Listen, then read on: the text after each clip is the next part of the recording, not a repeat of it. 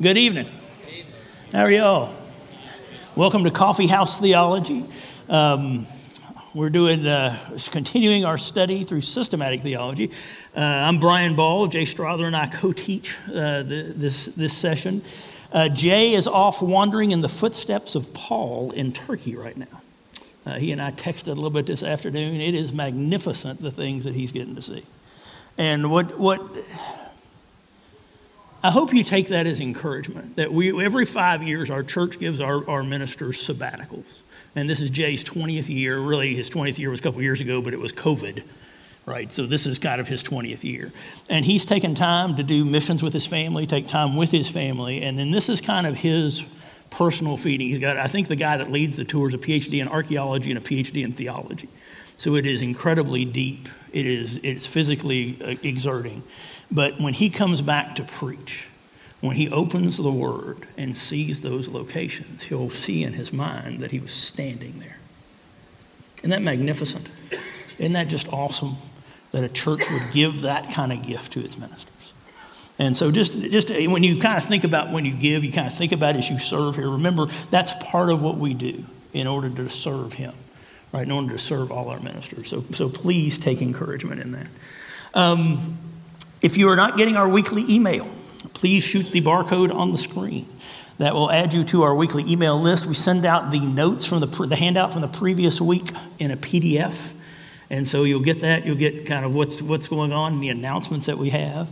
And then we've got a Slido room. I guess let me give you a second to shoot that. Y'all good? There's the Slido room. So you can shoot that to go to slido.com on your phone or tablet. The room number is 693-0330. Up to 7-digit rooms. That's pretty cool. And if you go there, you can ask questions, and you can also like questions that have been asked, and that will raise them up in front of. I'm here by myself, so I will look at the questions and kind of figure out if the Holy Spirit gives me an answer, because that's what it's going to take. I hope you guys have been encouraged. Last week was on election, which is often a very controversial topic, and you guys really seemed to handle that well. I thought Jay had a very even-handed teaching, very biblical teaching and understanding, and so I'm just thankful for the response, thankful for how all that worked. Let's pray and get started. Father God, we're thankful for your grace, thankful for your Son that saves us, thankful for the teaching tonight, Father. We make it an offering to you for you to do with as you will, and for you to be glorified in and through it. We ask that your Spirit be with us and in and through us. We ask for wisdom. You say if we don't have wisdom, we ask for it. Give us wisdom to discern the eternal truth, discern the way that these truths should shape our lives to look more like Christ. And Father, change us. We should never walk out of here the same as we walked in because we encountered the truth. So change us, Father, as we encounter you, encounter your word.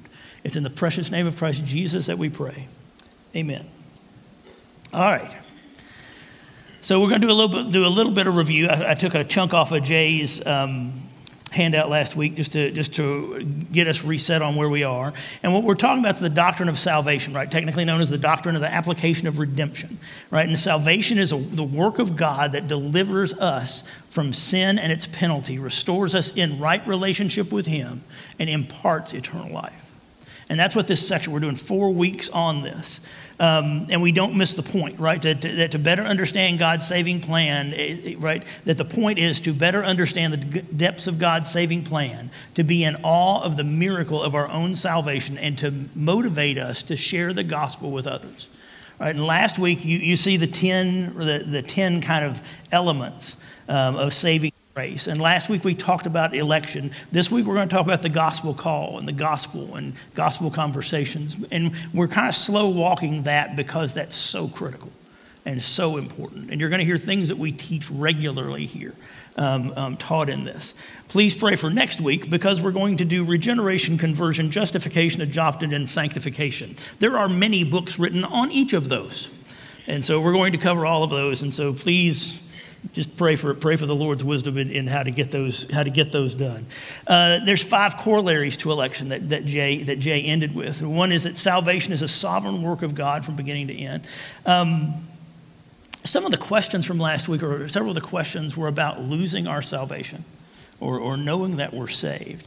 And my son Benjamin's up at Yale Divinity School studying. When one of his readings this week was on election, and one of the things that he read from a Jewish author who was writing on election to other Jews made an observation about Christians, and he said they often have an insecure psychology, often attributed to an adoptive child, by which they trust less that their parents love them and worry more about rejection.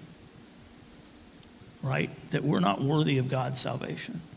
But election is the perfect answer to that, right? That our salvation is rooted in God's goodness, nothing more and nothing less. And because it's not free, right? And I've told y'all, you can be absolutely sure that if I can lose my salvation, I will. Right? I have no hope.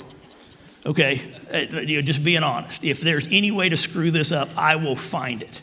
But the confidence that I have is it's God's work and not mine, right? It's God's work. And so I have full confidence in the Lord. I have full confidence, right? We tell you all the time, my words won't save you. Jay's words won't save you. Jesus' words will save you, right? That's the eternal work. And that's what we have confidence in, right? That's what we have confidence in. God's desire is for the salvation of all humanity. And I love that Jay drew this distinction, right? God purposes the salvation of the elect, but only permits the damnation of the unbeliever. That there's permission, right? There's purpose and permission. Each person has the freedom to choose or reject salvation. And that election originates, is accomplished, and will be consummated in Jesus Christ. Right? The scriptures teach election for our assurance and comfort, giving no room for fear or fatalism, right? Often ways that it's misunderstood. We may not know all the secret counsels or decrees, right? There's not, God's ways are not our ways. If he's a God, we can understand that he's not God, right? So while we can't understand everything, because of Christ, we know his will for us. So election, right, is intended to encourage Christians that they are secure. It is never or very rarely preached to non-Christians for whom the message is believe and you will be saved. That make sense? All right. So the gospel and effectual calling. And the bridge verse really is Romans 8:30. And those whom he predestined, he also called. And those whom he called, he also justified. And those whom he justified, he also glorified. Right? So those who, right, so the elect were also called. And all that were called were justified. But we know that everybody doesn't respond to the gospel, right? So everybody's not justified. So there must be something different about this calling. And I like this kind of theological nuance that in most systematic theology, this is called effective calling, right? Is the calling that we are saved. That's the calling to the elect, right? And so calling is an act of God. 1 Peter 2:9, but you are a chosen race, a royal priesthood, a holy nation, a people for his own possession, that you might proclaim the excellencies of him who called you out of darkness into his marvelous light. Right? Amen. 1 Corinthians 1:9, God who is faithful, by whom you were called into the fellowship of his Son, Jesus Christ our Lord. 1 Thessalonians 2:12, we exhorted each one of you and encouraged you and charged you to walk in a manner worthy of God, who calls you into his own kingdom and glory. Right? And you're included, right, to be called with the saints, right? Including you who are called to be saints, Romans 1:6 says. Right? And we are called to be saints, Romans 1:7. To all those in Rome who are loved by God and called to be saints. Right? And in 1 Corinthians, that's how Paul introduces a lot of his letters. To the church of God that is in Corinth, to those sanctified in Christ Jesus, called to be saints together with those who are in every place, call upon the name of our Lord Jesus Christ, both their Lord and ours. Right? We've come into the realm of peace. We've come into the realm of peace. Right? 1 Corinthians 7:15, but God has called you to peace. Right? Colossians 3:15, and let the peace of Christ rule in your hearts, to which indeed you were called in one body, and be thankful. We're called to freedom. For you were called to freedom, brothers. Only do not use your freedom as an opportunity for the flesh, but through love, serve one another. We're called to hope. Ephesians 1:18. Having the eyes of your heart enlightened, that you may know what is the hope to which he has called you, what are riches of his glorious inheritance in the saints, in Ephesians 4:4. There is one body and one spirit, just as you were called to the one hope that belongs to your call. We're called to holiness, right? 1 Thessalonians 4:7. For God has not called us for impurity, but in holiness. He's called us to long suffering, right? 1 Peter 2:20 and 21. For the credit is it if, when you sin and are beaten for it, you endure. But if when you do and suffer for it, you endure, this is a gracious thing in the sight of God. For to this you have been called. We've been called to suffer, right? Because Christ also suffered for you, leaving you an example so that you might follow in his steps. 1 Peter 3:9, do not repay evil for evil or reviling for reviling, but on the contrary, bless. For this you were called, that you may obtain the blessing. We're also called to eternal life, right? 1 Timothy 6:12. Fight the good fight of faith, take hold of the eternal life to which you were called, and about which you made good confession to the witnesses of many. Wow, that's a lot to be called to, right? But it's not just a normal call. This calling is a summons from the King of the universe. And the call brings about the response it asks for in people's heart. That's why it's effective, right? Those who were called were justified. The calling draws us out of the kingdom of darkness into God's kingdom and into fellowship with him, right? 1 Corinthians 1:9. God is faithful, by whom you were called into the fellowship of his Son, Jesus Christ. We kind of see that in a life right there with the Queen's death. Benjamin taught over in Windsor, England for the last year. He came back in July. He taught from July to this July. That's where the Queen's going to be buried. The school he taught at was run by a baron, like a real baron, right? You hear about like the Red Baron, a real baron, one of the Queen's relatives ran and when the Queen summons you, when royalty, there is a enormously formal protocol when you are in her presence, right? And this is a lady that's essentially a figurehead. So imagine being called by the King of the universe. That's the call we have, right? That we are summoned by the King. And this effective calling is distinguished from a general gospel invitation that goes to all people and is sometimes rejected, right? The human gospel proclamation is involved as sometimes God's effective calling comes through preaching of the gospel, right? That's 2 Thessalonians 2:14. This he has called you through our gospel, so that you may obtain the glory of the Lord Jesus Christ. So sometimes that calling comes through us, comes through preaching, comes through our gospel conversations. Many hear the general call and reject it, as they have only received an external calling. In some cases, right, the working of the Holy Spirit makes the calling effective in people's hearts, for they respond. And so we have a definition of effective calling put in a little box, right? Effective calling is an act of God the Father speaking through the human proclamation of the gospel, in which he summons people to himself in such a way that they respond in saving faith. Right? And we recall from last week in election, right, that we must always insist this response still must be voluntary, right? A willing response in which the individual person puts his or her trust in Christ. And that's why prayer is essential in evangelism. Right? Prayer is essential in effective evangelism. Right? Unless God works in people's hearts to make the proclamation effective, no genuine saving response will come forth. Right? John 6:44, no one can come to me unless the Father who sent me draws him, and I will raise him up on the last day. Right? And that example, right, is Paul's first visit to Philippi, right, where Lydia heard the gospel message, right? And then the one who heard us was a woman named Lydia from the city of Thyatira, a seller of purple goods who was a worshiper of God.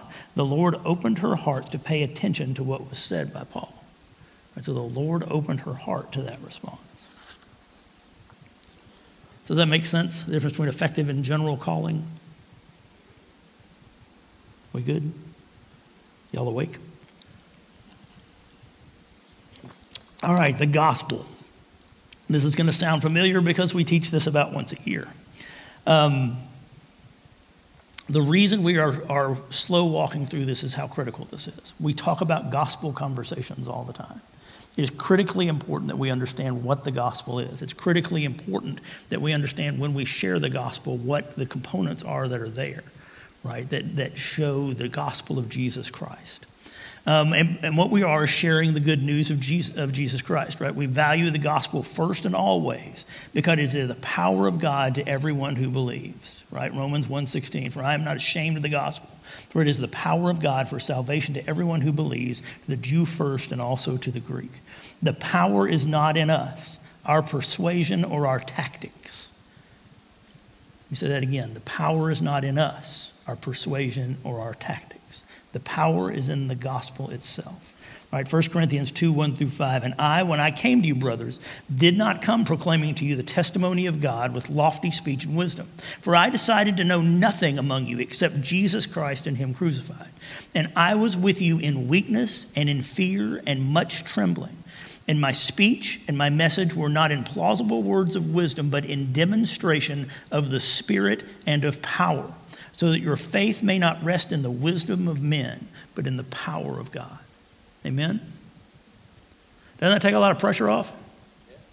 Right? You don't have to say the right thing. What you have to do is trust in the Spirit and follow his leading. Right? Be sensitive to the Spirit, listening to whoever you're having a conversation with and listening to the Holy Spirit. And he will guide you. He will lead you. Right? That's spectacular. We must clarify gospel confusion. One of the things that, and Jay says this all the time, right? Losing the gospel happens in a three-part progression, right? First, the gospel is assumed. We have a mission statement, right? That the gospel of Jesus, we'll share the gospel of Jesus Christ anywhere, anytime with anyone. I had our church put of Jesus Christ in that, in our mission statement and our value statement. I went to the public meeting and had them put that in because there are false gospels out there. Paul says if someone comes preaching another gospel, right? So we have to clarify what gospel we believe. Otherwise, it's assumed, right? And so what gospel do we believe, right? If it's just the gospel. And we can talk about that, right? Let's go through the three parts and we'll get this. All right, so the first, the gospel assumed. Next, the gospel is confused, right? Then we don't understand what the gospel is because we don't declare it clearly. We leave room for things to be wrong, to be confused and not understood. And then the gospel is lost, right? And Greg Gilbert, and it's a wonderful little book. I put it the reference at the end, which is What is the Gospel by Greg Gilbert. He says, I think the energy generated by discussions about the gospel points to a general fog of confusion that swirls around it these days. When you come right down to it, Christians just don't agree on what the gospel is, even Christians who call themselves evangelical. Right, and that's pretty troubling. That's pretty troubling. And there's several false gospels that are in America right now. And I've also had a discussion kind of what a false gospel is when you center the gospel on anything but Jesus. Right? That's what a false gospel is. It's a gospel centered on anything but Jesus. So the prosperity gospel, what is that centered on? Health, wealth, and happiness, right? God, Jesus wants you happy and healthy. Does Jesus want you happy? What do we just read? You were called to suffer. Why are we called to suffer? Because Jesus suffered, and he's our example. I lost all my work when the COVID hit in 2020. I had one son going into senior year in college, another going into his freshman year, to which I told God, this is rather inconvenient timing, right? My theological son, who was at Princeton at the time, is at Yale Divinity School, comes up to me and says, Dad, God doesn't promise you any more work. I said, that's right. That we do not believe in the prosperity gospel. This is not the best time for that truth.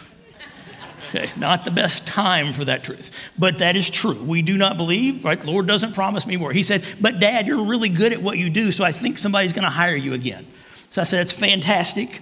I agree. We'll see what the Lord has for us, right? If he wants us living in a shack eating beans, we'll live in a shack and eat beans, right? To the glory of God. And if he puts us in a house in Spring Hill or Franklin or Brentwood or right, Dothan, Alabama, or New York City, right? We'll do that to the glory of God too, right? And so what we did was our response to that was we started Shabbat dinners on Friday night. And so we certainly, right, you lose all your work, you certainly tighten down, but we said we would go out to local restaurants and get to go to help them survive. And we would come back and eat dinner and talk about how good God was to us. What was good this week, right? Because that's what you focus on when hard times come. It's the goodness of God, right? That's what we do. And that's the opposite of the prosperity gospel, right? The prosperity gospel says because I lost all my work, obviously my faith wasn't strong. Obviously I'm doing something wrong, right? And that wasn't what would happen, right? The world shut down. And it's okay because I don't depend on the world, because Christ has overcome the world. And I just need to follow him, right? And so I try to live that out as an example to my community and to my family, right? Because that's what we believe, right? Second gospel, the personal gospel. God's all about you. And it's amazing. You can do self-sacrificial things in selfishness, right? Because it makes you feel good. We know a lot of lost people that do a lot of wonderfully good things so that they feel good about themselves, right? Not to glorify God, but to glorify them. Right? That's what the gospel of self is, right? Puts you at the center of the gospel instead of Jesus, right? The political gospel, yikes, right? How much has that hit the church, particularly the evangelical church, on all sides? This is not a politically sided thing, on all sides. But we have to remember, right, our victories don't come from Congress or the courts. They come from the cross, right? Our victories do not come from Congress or the courts. They come from the cross. And as long as we keep that in mind, as long as we keep that in frame, we can operate Christ-like, even in a contentious political atmosphere, right? Because the court doesn't hold, the president doesn't hold, the Congress doesn't hold, the governor doesn't hold, right? Jesus holds. Right? And the only reason they have any power at all is because God gave it to them. So we don't fear them. Right? We fear the Lord. All power and authority go to the Lord. We good on that? All right. Just checking. Just checking, right? Because if it's the gospel of Jesus Christ, period, right? And I love how Jay describes this, right? If it's Jesus and anything else, right, it becomes a form of works righteousness. Because it's got to be something you do, because Jesus did it all. So if there's something else, it's you doing it, right? And that don't work. Again, if that's what it takes to get saved, we're done. Let's go play putt-putt, right? No reason to be here, but it's not. Jesus did everything. If it's Jesus, or if there are alternatives to Christ, right? And we start seeing in a lot of the pluralism where I'm good with Jesus or this other God. Jesus, or Mike Glenn, our senior pastor at Brentwood, calls it Mambo number 5 theology. Right, a little bit of Jesus in my life, a little bit of Buddha makes it right. Right, you just kind of Mambo number 5 right? No, right? No, and that's the fancy word for that is syncretism, right? Which Jay wrote down. But I kind of like Mambo number 5 theology. I think that's a lot more fun. Also, kind of a nice song. Anyway, all right, so the true gospel presentation must contain 4 biblical truths, right? God reigns. Man sinned. That's generally the problem most people have, is the need to be saved, right? We live in a relatively wealthy community. Wealth anesthetizes us to much of our need. We think if we can just, pay for this, then it's okay. Right? If I can just have enough money too. Right? And one of the things Ben, the kind of the theme of when Ben and Micah were home for the couple of weeks in the summer that we had all of us together, our theme of the conversations were the world is so desperately seeking something that's not broken, that's not God. Right? Take a look around. The world is desperately seeking something that's not broken and not God, but it doesn't exist. And so they keep building false hope on false hope because they won't recognizing the depravities in us. It's not in systems, but it is in systems, right? Because systems are made up of human beings. It's not in churches, but churches are have depravity in them because they're made up of human beings, right? They're not in it. The hope is in Christ. Right? And as a church, we're an imperfect representation of him. As a Christian follower, I'm an imperfect representation of him. But I strive to be like him. And we as a body strive to be like him. So we faithfully teach the word. And we faithfully conform our practices and our teachings, right? And our service to Jesus. But we sin. There's depravity in us. And here's the fantastic part, right? Christ came, died, and rose again. Right? If Christ did not rise, we're done. We talked about that in resurrection. If Christ did not rise, we're done. But praise be to God, Christ did rise, right? And we are not done. And our hope lasts eternal, right? But that's got to be part of a gospel presentation. And then we respond, right, in faith and repentance, right? Faith, and then our immediate response to salvation is repentance, to repent of our sin, to repent and to turn. Repentance is not, right, feeling bad. Repentance is turning around and walking a different way. And so we change, right? The Lord changes us. And that's what we're going to get into, right? Those 5 things next week. I'm really excited about teaching them, right? Because it's what the Holy Spirit does in us, right? We kind of think of salvation as this rather simple thing, but when you see what all God does for us, in us, through us, it's magnificent. How can we not be thankful, right? How can we not have joy? Right, when you really understand who God is and what he's done. And so that's the gospel presentation, right? This correlates to 4 movements, right? In the metadata of the Bible, we see creation, the fall, redemption, then restoration, consummation, right? We watch that as the theme as we move through Scripture, right? It moves from creation to fall to redemption, right? And most of the Bible is the story of redemption, because most of our life is the story of redemption. Amen? Right, your life and my life is redemption. Right, we're being redeemed. Praise be to God. Right, and then that also corresponds to the 4 fundamental worldview questions that have to be answered. And these are the questions that I use. Or I think Vodi Bakum is who put the questions together. The philosophy stuff is origin, meaning, morality, and destiny.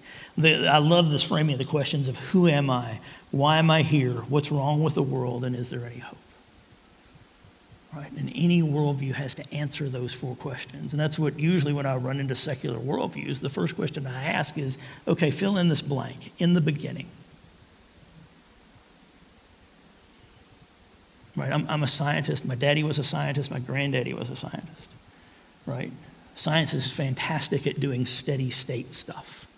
But then when you ask them to go back to in the beginning, right? Even Stephen Hawking says, well, it's a singularity where all the laws of physics break down. So it doesn't work there, right? I think you have more faith than I do.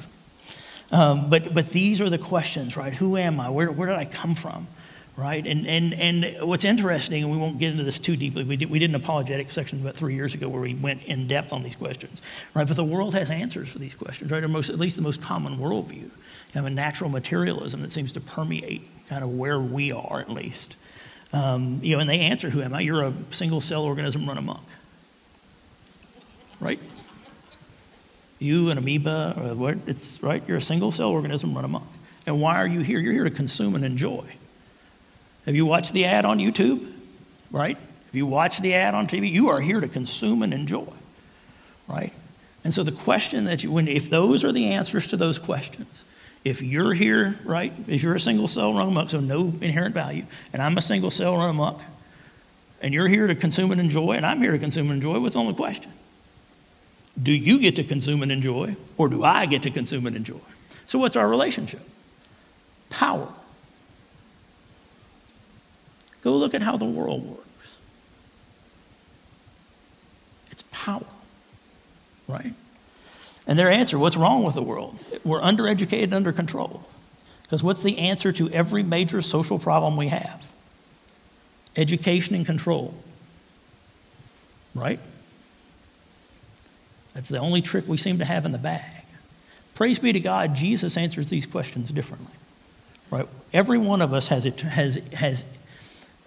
inherent significance, inherent worth, because we were built in the image of the Creator. Right? And why are we here? We're here to glorify God.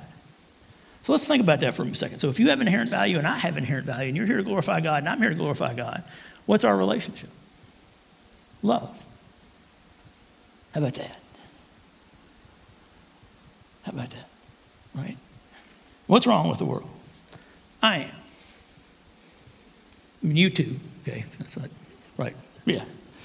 Right? I'm what's wrong with the world. Is there any hope? Only in Christ. Amen? Right? And so what do? We love God. and we love people because he's done it all and gives us these answers. Isn't that beautiful? Isn't that just awesome? That's just awesome. I'm going to say it's awesome. All right. Ephesians 2, 1 through 10.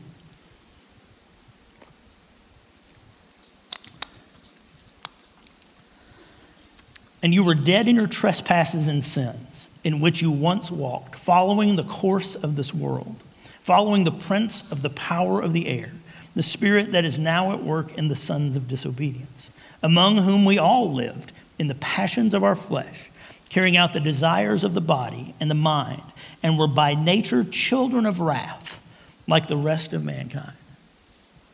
So where do we start? Right? Wow. But God. Right? I needed the but God there. How about y'all? Right? But God, being rich in mercy, because of the great love with which he loved us, even when we were dead in our trespasses, made us alive together with Christ. By grace you have been saved, and raised up with him, and seated us with him in the heavenly places in Christ Jesus, so that in the coming ages he might show the immeasurable riches of his grace and kindness toward us in Christ Jesus. For by grace you have been saved through faith. And this is not your own doing. It is a gift of God, not a result of works, so that no one may boast. For we are his workmanship, created in Christ Jesus for good works, which God prepared beforehand that we should walk in them. Amen? Amen, right? So we are saved by grace through faith in Christ Jesus. All three of those elements have to be there for the gospel. All three of those elements have to be there for the gospel. Isn't that awesome? Isn't that awesome? Right, one of the classic ways, of course, to share our faith is the Romans road. Anybody grew up Baptist, you've been up and down this road several times, probably once walking, a couple of times on a bike. But it's spectacular how, and I don't know if you know Romans, right? Early, Paul wrote Galatians early in his ministry. And Paul was very brash early in his ministry. Paul was kind of a harsh guy, right? Running around killing Christians until Jesus literally blinded him and saved him. Right? Paul, pretty rough dude. And you see his brashness in Galatians, and then Romans is kind of where he matured and gave us this mature view and this mature systematic look at theology. And praise God that he gave that to us in his word, right? And so when we go down the Romans road, we're looking at a matured Paul, right, who's lived out a life of faith. And this is how he sees things come together. And so don't miss the critical importance of that. And it starts off in Romans 1:16, right? For I am not ashamed of the gospel, for it is the power of God for salvation to everyone who believes, the Jew first and then to the Greek, right? And so this is the power of God to save, right? You're looking for something perfect. You're looking for something, right, that isn't broken. This is it. This is the only thing that's not broken. But we've all sinned, right? For all have sinned and fallen short of the glory of God. And that's hard to accept, even though we know it, right? I don't think anybody looks back on their life and goes, man, I've been perfect so far, right? Right? We all know the wreck we've made of most of things, right? I mean, even the best among us, right? It's pretty much a disaster left to our own. So all have sinned, and that's what the atheist evidential professor at Harvard, and I can't remember his name off the top of my head, that's what he would always say. He said, the one thing that you really can't argue with is the depravity of man. He said, there's just overwhelming evidence. He said, you just can't come to, he said, now you can argue about Jesus, but he said that people are screwed up, no chance. Said you have no chance of arguing that. And again, that's an atheist. That's not even somebody who believes, right? And what we know is the wages of sin is death, right? But the free gift of God is eternal life in Jesus Christ our Lord. The wages of sin is death. And if we really go back and look at how sin goes in our life, something dies when we sin, right? When Adam and Eve sinned, did they immediately die? They just fall over? Nope. Right? What was the death? Spiritual, right? They were separated from God, right? And so every time we sin, something dies. And we don't take sin that seriously a lot of times, right? But we know the consequences are death, right? And so we should take sin very, very seriously. And the free gift of God is eternal life in Christ Jesus, right? That right, while we were still sinners, Christ died for us, right? That's the next step. Romans 5:8. But God shows his love for us that while we were still sinners, Christ died for us. We don't need to clean up, right? Our friends who are lost don't need to do something and then be saved. Rachel and I have gay friends over on the LGBTQ plus spectrum. Right? It's a very confusing language to me because I'm old. Okay, but we don't want them to not be gay. We don't want them to not be LGBTQ. We want them to know Jesus. We desperately want them to know Jesus. Because what we know is if they find Christ and the Holy Spirit enters them, the Holy Spirit will wear them out on their sin just like he wears me out on my sin. Amen? Right? Holy Spirit's really good at that. Really, really good. Right? It's his job. And he's God. Okay, so that works out really well. Right? But what we desperately want for our friends is to know Christ. We desperately want that for the people who are gluttons and who are greedy. Right? There's all kinds of false gods. All kinds of false idols. And we don't need them to relinquish the false idol. We need them to know Jesus. And once they know Jesus, they'll see that idol in the proper light. They'll understand what God has for them, that the great love and grace that he has, right? But we don't need them to be unsinful before they're saved because we weren't unsinful before we were saved, right? Okay, just being sure we're good. So if you confess with your mouth that Jesus Christ is Lord and believe in your heart that God raised him from the dead, you will be saved. For with the heart one believes and is justified, and with the mouth one confesses and is saved. Praise be to God, right? That we can be saved. That we can be saved. And then Romans 12:1-2, right? I appeal to you, therefore, brothers, by the mercies of God, to present your bodies as a living sacrifice, holy and acceptable to God, which is your spiritual worship. Do not be conformed to this world, but be transformed by the renewal of your mind, that by testing you may discern what is the will of God, what is good and acceptable and perfect. Right? So what we do in response is present our lives as a living sacrifice, right? Sacrifices are things killed, right? And so we die each day, right? That's what Jesus talks about in picking up our cross, right? A.W. Tozer says, every day you wake up and that cross is laying on the ground behind you. And you have a choice every single day to pick up that cross and bear it. Turn around, pick it up and walk. And we make that choice every day. We make our lives a living sacrifice, right? Our body's a living sacrifice, holy and acceptable to God. And therefore, right, if anyone is in Christ, he is a new creation. The old is gone and the new has come, right? How awesome is that? How awesome is that? And we tend to cling to the old when God has forgiven it, right? God has erased it, but it's still on our mind. And it's not on his. And so that's one of the things I pray every day is, Lord, let me see my life with your eyes. What am I supposed to be thinking about? What am I supposed to be worried about? What am I supposed to be concerned with today, right now, right? Spirit-led order is the phrase I really like, right? We are to put in order. God is not a God of chaos. We put things in order, but we follow the Spirit. And so we live lives of Spirit-led order. Isn't that awesome? Isn't that awesome? All right. Summary of the gospel.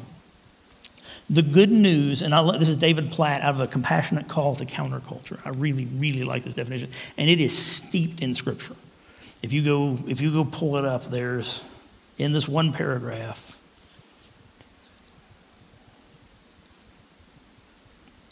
29 or 31 Scripture references supporting this one paragraph. The good news that the only true God, the just, gracious creator of the universe, has looked upon hopelessly sinful men and women and has sent his Son, Jesus Christ, God in the flesh, to bear his wrath against sin through his substitutionary death on the cross, and to show us his power over sin and death in the resurrection from the grave, so that everyone who turns from their sin and themselves and trusts in Jesus alone as Savior and Lord will be reconciled to God forever. Amen? Can I read that again? All right. All right. The good news that the only true God, the just and gracious creator of the universe, has looked upon hopelessly sinful men and women and has sent his Son, Jesus Christ, God in the flesh, to bear his wrath against sin through his substitutionary death on the cross, and to show that his power over sin and death in the resurrection from the grave, so that everyone who turns from their sin and themselves and trust in Jesus alone as Savior and Lord will be reconciled to God forever. Isn't that awesome? Isn't that just awesome? All right, that's awesome. Okay. All right, our job, right? The gospel must be shared verbally and lived out intentionally, right? The phrase that is attributed to St. Francis of Assisi, which is preach the gospel at all times, if necessary, use words. I really don't like that statement. Really don't like that statement. One, I don't think it's representative of St. Francis's theology. I think if you look and study his theology, it's pretty inconsistent with what he did. There's no proof he ever said it, and it's just not true, right?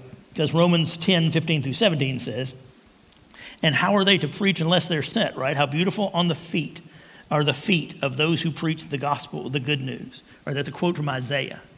Right? How beautiful on the mountains are the feet, right? Which is an odd thing to say to me. Right? You'd think the good news would be praised, but it was the feet. Until you go look, and when Jesus was resurrected, you know what the first thing people did? They fell and grabbed his feet and worshiped. Because blessed are the feet of the one who brings the good news. Go read the resurrection things, and it's incredible how many of them fall at their feet, take his feet, because blessed are the feet of he who brings the good news. I thought that's really cool. Sorry, right? And that's Isaiah telling us that, right? We've got to verbally speak this. And it's very important, by the way, that your life and what you say are consistent, right? I've got, like I say, 2 adult children. They did not do what I said. They did what I did, right? The way we lived our lives. That's what we would ask Benjamin when he was in middle school and high school. Do we embarrass you as your parents? He would say, no. You embarrass me by the way we live. He said, we actually live an authentic Christian life, which is very different than how anybody else lives. That's pretty embarrassing as a middle schooler. I was like, I can live with that as a parent. I'm like, I'm good. I'm good. We can be different, right? We can be weird. And that's so very Benjamin. All right. The lost and searching, right? I came to seek and save those who are lost. That's what Jesus said he was doing. Right? I came to seek and save those who are lost, right? Who are the lost and searching? Right? Lost describes the condition of those who haven't professed belief in Jesus and are separated from God, right? John 3:16-17. For God so loved the world that he gave his only son, that whoever believes in him should not perish but have eternal life. For God did not send his son into the world to condemn the world, but in order that the world might be saved through him. Right? And the scriptures describe lostness in terms of destruction, ruin, and even leading to death, right? 3:23, for all have sinned and fallen short of God, as we read before. 6:23, the wages of sin is death, right? And using the word lost keeps us mindful of what's at stake, right? To see people receive eternal life. For the Son of Man came to seek and save what was lost. Lost people act lost. Isn't that shocking? Right? But sometimes we as Christians get frustrated with them because they don't act like Christians.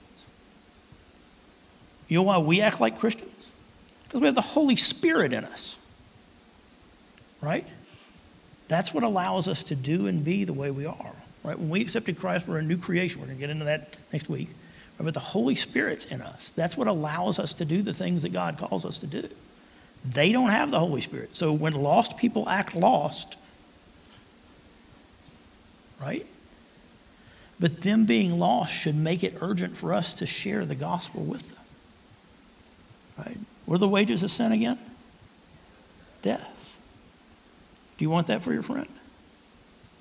If you do, are you really their friend? Right? Was that Penn and Teller, right? Penn always said, right? How much do you have to, if you actually believe this, how much do you have to hate me not to tell me about the gospel?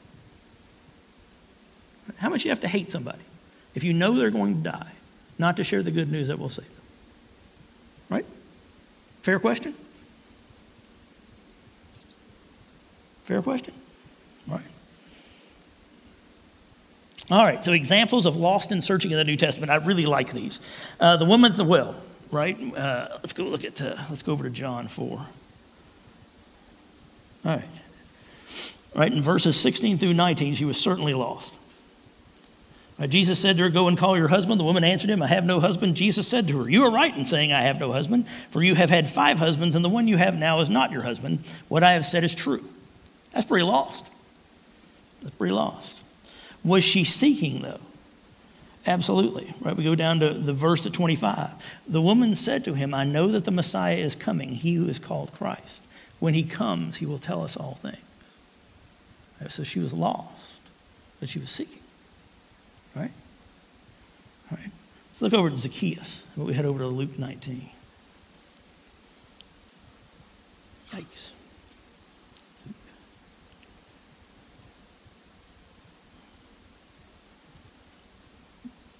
So Zacchaeus, right, was he lost? Oh yeah, you listen to what he confesses, right?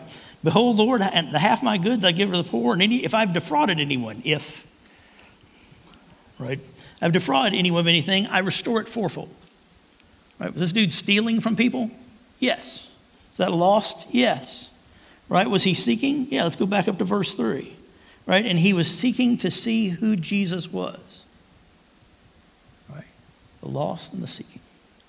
Right? How about Saul? Go over to Acts 9. Was Saul lost? But Saul, still breathing threats and murder against the disciples of the Lord. That's about as lost as you get. Right? Running around murdering people because they're Christians. Right? Right?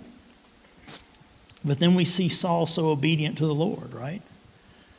Saul rose from the ground, and although his eyes were opened, right, he saw nothing.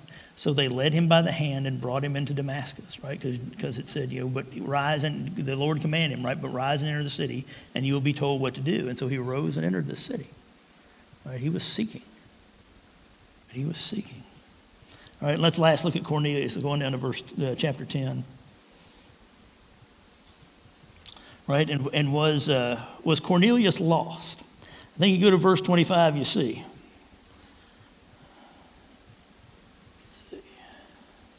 When Peter entered, Cornelius met him and fell down at his feet and worshiped him.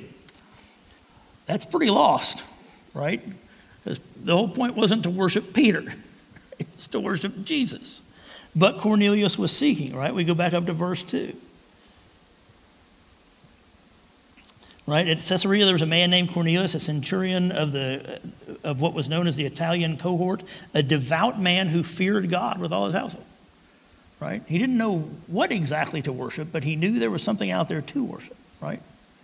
But he was still misunderstood, still lost. Because when Peter came, he fell and worshiped Peter. And obviously Peter immediately said, no, that's not what we do. Right? And so I love this. This is how do we connect with the lost and searching? And this is how to, sharing Jesus without freaking out. Evangelism as you were born to do it, a book that we've used quite a bit of times. And so how do we connect with? One is awareness, right? We believe that God is always doing something in the people around us. He has placed us next to them for a reason. We learn to believe that the Spirit inside us is at work in both the people around us and in our own lives. So what we need to be is sensitive to the Spirit. Right? At all times. God put you where you're working because you're working. God put your kids in the school they're in to be a light. Right? The school that Benjamin and Micah went to here removed God from all of their founding documents. Benjamin's first grade year. Went through, took the references to God. It was reference to God throughout their founding documents. Took them all out.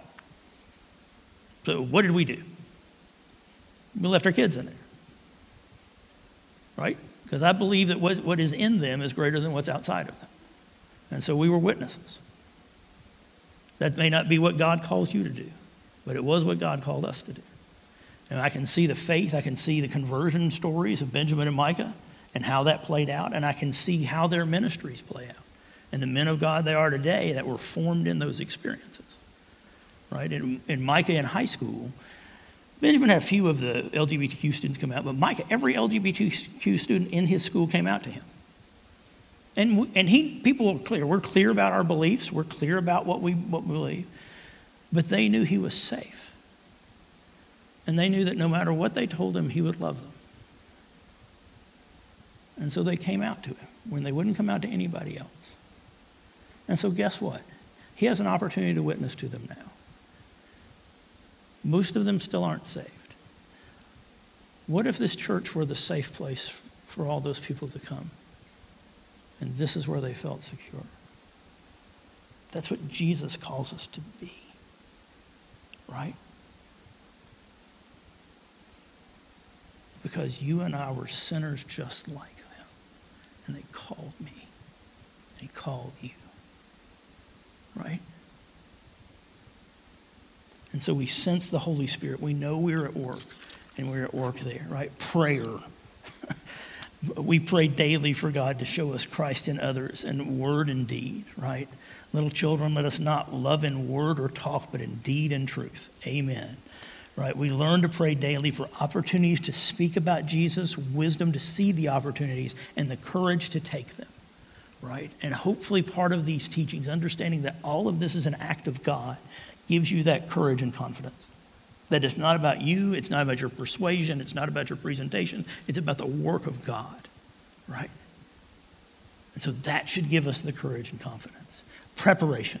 We learn to live in a way that enables others where we live, work, and play to see and hear the changes Jesus make in us. We're always prepared to give the reason, right, an apology for the hope that we have, right? Do you have your testimony? Is your testimony the story of Jesus? There are so many testimonies that are stories of the people. It's like, that's not a testimony. That's a story about you, right? The testimony is the work of Jesus in your life, right? Before Jesus, this is what I was, and then Jesus came, and now this is what Jesus does, right? That's your testimony. I don't know how it played out in your life. I know how it played out in my life, right? But that's the story. Before Jesus, that was perfectly described in that scripture, right? And now with Christ, I'm secure, I'm saved, I'm hopeful, I'm joyful, right? I have peace. I don't always live it out. I don't usually live it out particularly well, maybe. But that's the effort, and I watch his Spirit sanctifying me and drawing me to him and forming me more Christ-like every day. And that's encouraging, right? That's encouraging. All right. Wow. Sorry, 7:20. Sorry. All right, listening. And I've talked about this a bazillion times, right? We learn to be good listeners, as listening is an act of love that reveals a person's worldview. We have a culture that is sitting and waiting to speak, right? Facebook doesn't recognize how many posts you read. It recognizes how many posts you post, right? So we live in a culture that encourages you to speak and not to listen, right? That's why everybody has a blog. That's why everybody has a podcast. That's why everybody has, right? Everybody's got to speak. And so few people will listen. One of the things that our boys developed early on was they are very good at listening. And part of a gospel conversation, as a matter of fact, the main part of a gospel conversation, you know what that is? Listening, right? Benjamin always says, I'm not sure people don't know the gospel. I think most people don't know how to have a conversation, right? Because a conversation's not sitting there waiting to speak. It's listening to what somebody says and letting the Holy Spirit work and then responding, right? That's what a gospel conversation is. Is that good? All right, connection.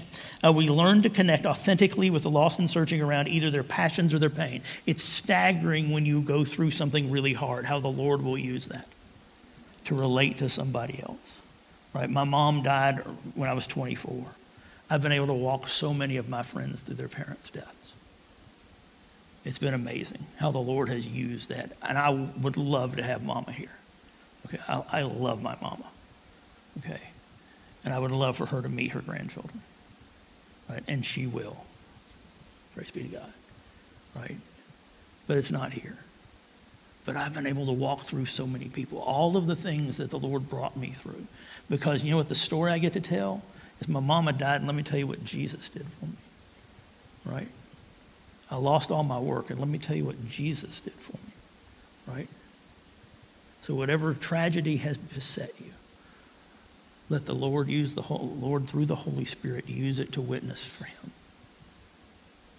Right? That's why it's in your life. All right. Conversation. Yep, that goes back to, right, we learned to have gospel conversations more than gospel presentations, right? So much of our thing was reading tracts to people and then hitting them with it if they didn't respond properly. Luckily, they were soft and small. Maybe y'all aren't old enough to remember tracts. But it's not a presentation. It's not a sales pitch. It's a relationship, right?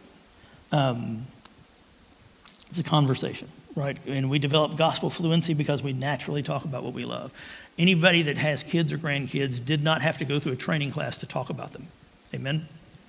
Right? As a matter of fact, I've watched people my age and older master social media just because they got grandchildren. It was astonishing the technical proficiency of technology that developed in them, apparently overnight, to be able to share stories and pictures of their grandchildren, right? Because what do? We talk about what we love. We talk about what we love, right? My son was a speech and debate thing, so he reprimands me for talking about my family, right? My sons and my wife. That's what I love. I love Jesus. I love my family. I love my friends. That's what I've got to talk about, right? And one of the things to pause and think about then is, if you don't talk about Jesus, are you sure you love him? Right? And that's not a pleasant thing to say or a pleasant thing to ask, but it's a meaningful thing to ask, right? Right?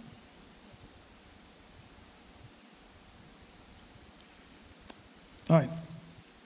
Challenges. We learn to remove roadblocks and raise questions only Jesus can answer over the course of several conversations. You don't have to have all the answers, but you have to believe and let them know that you believe Jesus is the answer to all their questions. I have a friend who was abused in the Catholic Church. And I spent a year separating the church from Jesus. I spent a year. And he will tell you when he gives his testimony, he talks about it. He said, dude sat there for a year with me and weeded out what the church was that I was abused by, and then what Jesus is. And he came to a saving faith, praise God, right? He came to a saving faith. He saw Jesus, repented, turned his life to Jesus. It took a year of coffee going, nope, yep, right? Then we'd have the same conversation again. It's like, didn't we just do this last week? But that's what witnessing is. And I did that because I love him, right? He's a very dear friend of mine, right? Because we don't witness to people. We witness to people because we love them. And we don't love them so that, right? We don't love them so that we have gay friends that have been together as long as Rachel and I have, 27 years, right? And we don't love them so that they'll come to Christ. We love them and we share the gospel with them, right? If they never come to Christ, we still love them. Our greatest desire is for them to come to Christ. But we love them no matter what. Right? We do not love them so that. And so many times Christians will love them, and then when they see they're not going to accept the gospel in their time frame, they drop them. And that's not love. Right? That's using somebody as a means to an end. And that's not the gospel. Right? All right. Authenticity. Hey. We learn to make true friends, not merely visits, regarding someone's response to the gospel. I feel like I just said that. People can tell if you care about them, right? People can tell if you believe what you're talking about, right? And people can tell if God is at work in your life, right? All right. Right, and that's the Stills and Deaver, right? So make sure the message you share is consistent with the message you bear, right? Make sure the message you share is consistent with the life that you live, right? Because they can tell the difference. They can tell the difference. And we trust the Holy Spirit with the results, right? The Bible is clear. Salvation belongs to the Lord, right? In Revelation 7:10, salvation belongs to our Lord who sits on the throne and to the Lamb. God saves people, not us. He graciously uses us. Praise be to God, right? But it's his Spirit at work within us, right? And when the Counselor Spirit comes, the one I send you from the Father, the Spirit of truth who proceeds from the Father, he will testify about me, right? That's a pretty cool ringtone. All right. No one can come to me unless the Father draws him to me, right? So we don't have to worry about, right, whether it's our presentation, but the Father draws them, right? And since the Spirit is the one who brings about the response, this removes anxiety, stress, and pressure to close the deal. We are not spiritual salespeople, but faithful witnesses. I've got a whole teaching we did 3 or 4 years ago on what a witness is, right? And a witness is not a sales pitch, right? A witness is not a salesman. You tell what you know, which goes back to, are you sure you know him? Are you sure you love him? You cannot share what you do not have, right? And it worries me. One of the things Benjamin said about being in the Northeast, he was in New Jersey for his undergrad and is in Connecticut. You know who the real Christians are, because there's a social penalty for being a Christian up there. Down here, that's still a social, right? Still a social plus.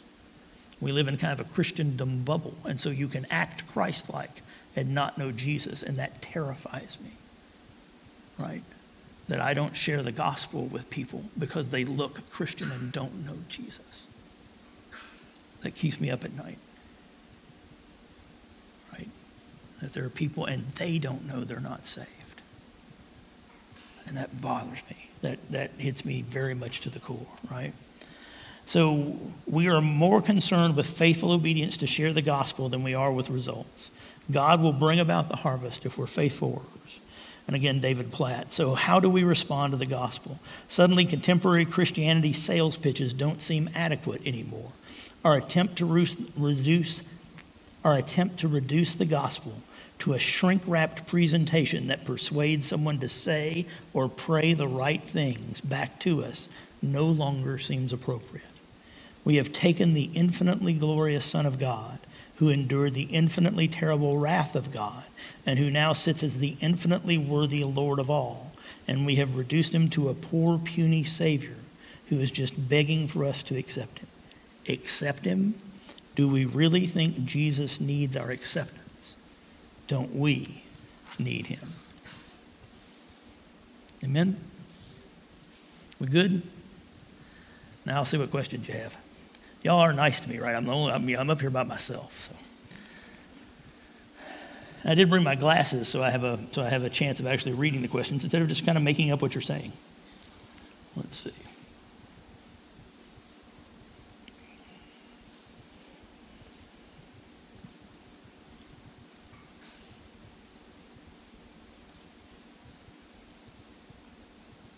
All right.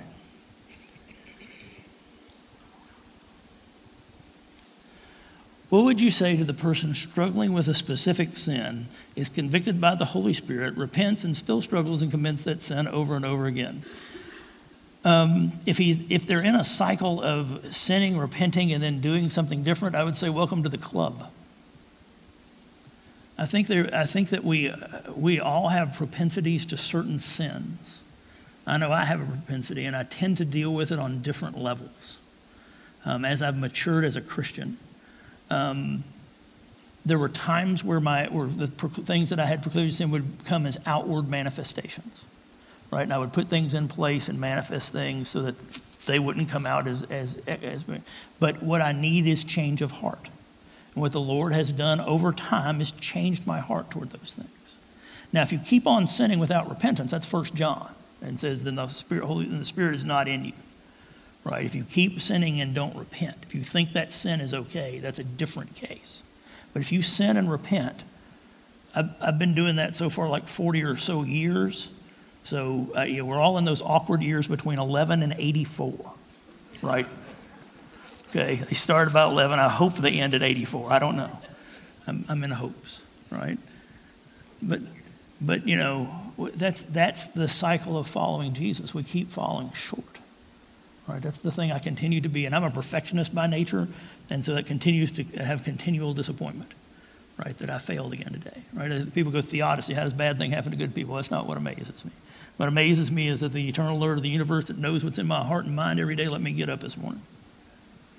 Right? That's the amazing thing. Right? Is that God lets me teach his word. Right? And I hope that you listen to his word and not mine. Right? That's amazing that the Lord can do something like that with somebody like me. Right? That's just amazing. That's just amazing. All right. Let's see. Can we define the term political gospel? Some mistakenly identify Christians passionate about influencing politics as people subscribing to a political gospel. Yeah, political, being involved in, I believe we're called to be involved in the social order, certainly. But when you raise politics above faith, that's when the problem comes. And it's a matter of heart. It's a matter, are you trying to glorify God in what you're doing or win a court case or win a congressional thing? Right? The question's a matter of the heart. Is it to the glory of God? Benjamin worked for the ERLC summer after his freshman year. And that was a fascinating look at kind of how that functions, right? What political influence of the gospel looks like. And it was interesting. So it's what your heart is centered toward. And what we've seen in at least a lot of external expression of evangelicals is that politics is at the center instead of Jesus. And on both sides. This is not a right or left or anything else, right? It's all sides. It's when something else goes to the center of the gospel instead of Jesus, we have a problem. Right? That's a false gospel. That's my definition of a false gospel. When you put something other than Jesus at the center. So that would be my take on it is what's at the center of the gospel. I tell Eric we're grateful for the coffee this week. Amen. Love coffee. When's the pizza going to get here? I didn't order any pizza. All right. I know what that's from last week. All right. Jesus' own word, unforgivable sin, reconcile with Jesus. We talked about the unforgivable sin a couple weeks ago, and that's dying. I apologize. I'm tired. We taught on that. We did an extensive 6-minute segment on that a week or two ago. So I'd ask you to go back and listen to that. Jesus, philosophy, Jesuit ideas. I don't know enough to answer that question. Does God call everyone? There is a general call to everyone. There is a saving call to those that come to faith. Right, that's the whole point of the first 18 minutes of this talk. 1.5 on your corollary 4. Well, that was kind of a review from last week on the corollaries from last 4. Let's see. I follow LGBTQ questions on social media. And the points on the handout are not questions. How do you continue to have gospel conversations?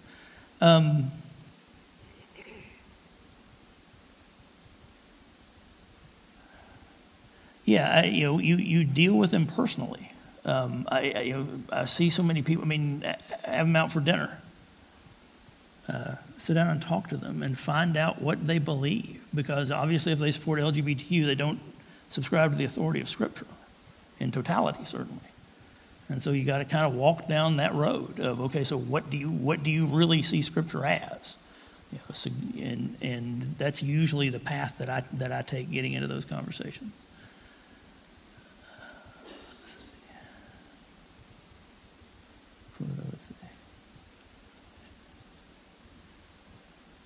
Shabbat is the Sabbath. It's the Jewish word for Sabbath.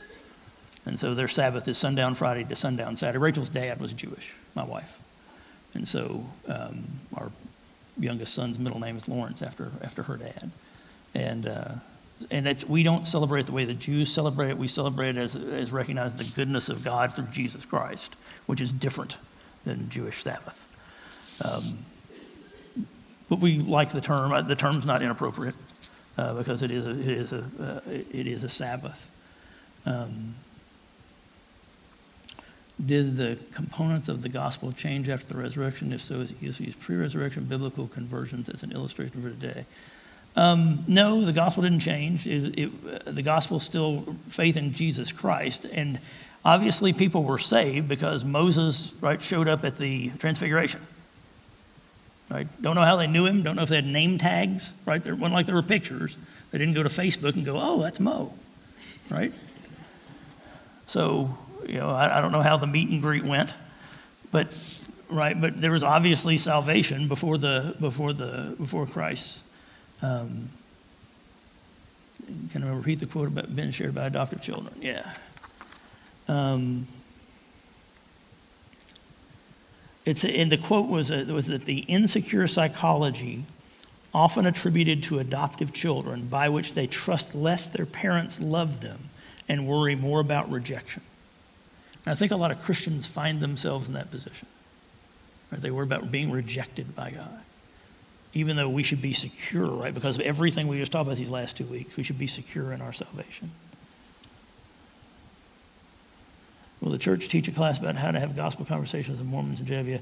One of my best friends growing up was Mormon. I went to Mormon summer camp all during my high school. I went to there. They teach scriptures to high schools. All of their high school students show up at 5:30 in the morning at their church and learn theology for an hour, 5 days a week.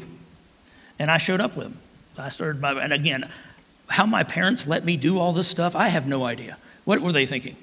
So I went to Mormon summer camp. I studied theology. By the second year I was in the theology class, I grew up in Tullahoma, Tennessee, about halfway between Chattanooga and Nashville. They had a guy from Nashville driving down to teach the class because I was converting Mormons to Christianity. And it was frustrating the Mormons. So they sent me to summer camp with them because they figured that'd get me. And so that was entertaining. I was at a Mormon summer camp for 8 weeks, spreading the gospel and watching indoctrination. It was really fascinating. So if you want to talk about that sometime, let me know. I've done that. In Jehovah's Witnesses, I had a guy on my porch about 3 months ago that was coming to Christ.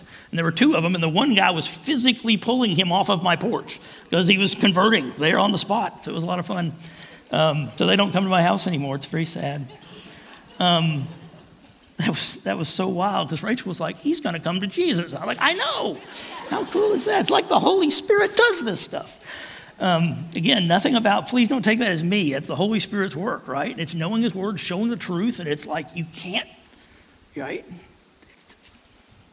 They have sections of the Bible that aren't there, so I pull out my Bible software. I don't invite, we sit out on the porch. I never invite them in my house, right? But we sit out there on the porch, and I have my Bible software going, no, this is what the original manuscript said. Isn't that cool? It's got that sentence in there that yours doesn't have. Huh. It's like, oh, well, that's neat. So yeah, it's Jesus' moment of win. Let's see. Anyway. But yeah, so that's, if you want to talk about stuff, let me know. I've had a lot of experience witnessing Jehovah's Witnesses and Mormons. Like I said, my buddy who's Mormon has still not come to Christ in tragedy. I continue to witness for him, continue to pray for him. I've known him 50 years, done everything I know to do. They would bring the Mormonettes. They brought a whole set of teams to witness to me and my other friend who was a Methodist, and it was really a lot of fun because we'd work with them and ask them questions they couldn't answer, and they'd go away. Let's see. When do you need an invitation song? When you're done? Okay. Let's see. Can the general calling be effective? Yeah, that's when it's saving. That's when it's a saving call. That's when it's a saving grace. That's part of. That's sometimes a result, right? As we talked about, a result of preaching the word. Christ's resurrection, for example, he did not rise again. That's Paul, right? Paul says in Corinthians, right? If he didn't rise, then we're done for, right? Right. And I saw, Tim Keller was like, they asked him something about kind of what the most important thing was, and he said about people who are struggling with what's going on. He said the most important thing to remember is that Jesus raised from the dead. If Jesus is raised from the dead, you don't have anything to worry about if you're saved. Right? If Jesus is raised from the dead and you're saved, you don't have anything to worry about. Whatever things look like now, right? Whatever things look like to us, it's going to be okay. Right? There's going to be trials, there's going to be hard times, or beautiful and tragic things will happen. Right? As Frederick Buechner says. Right? But believe in God and live. Amen?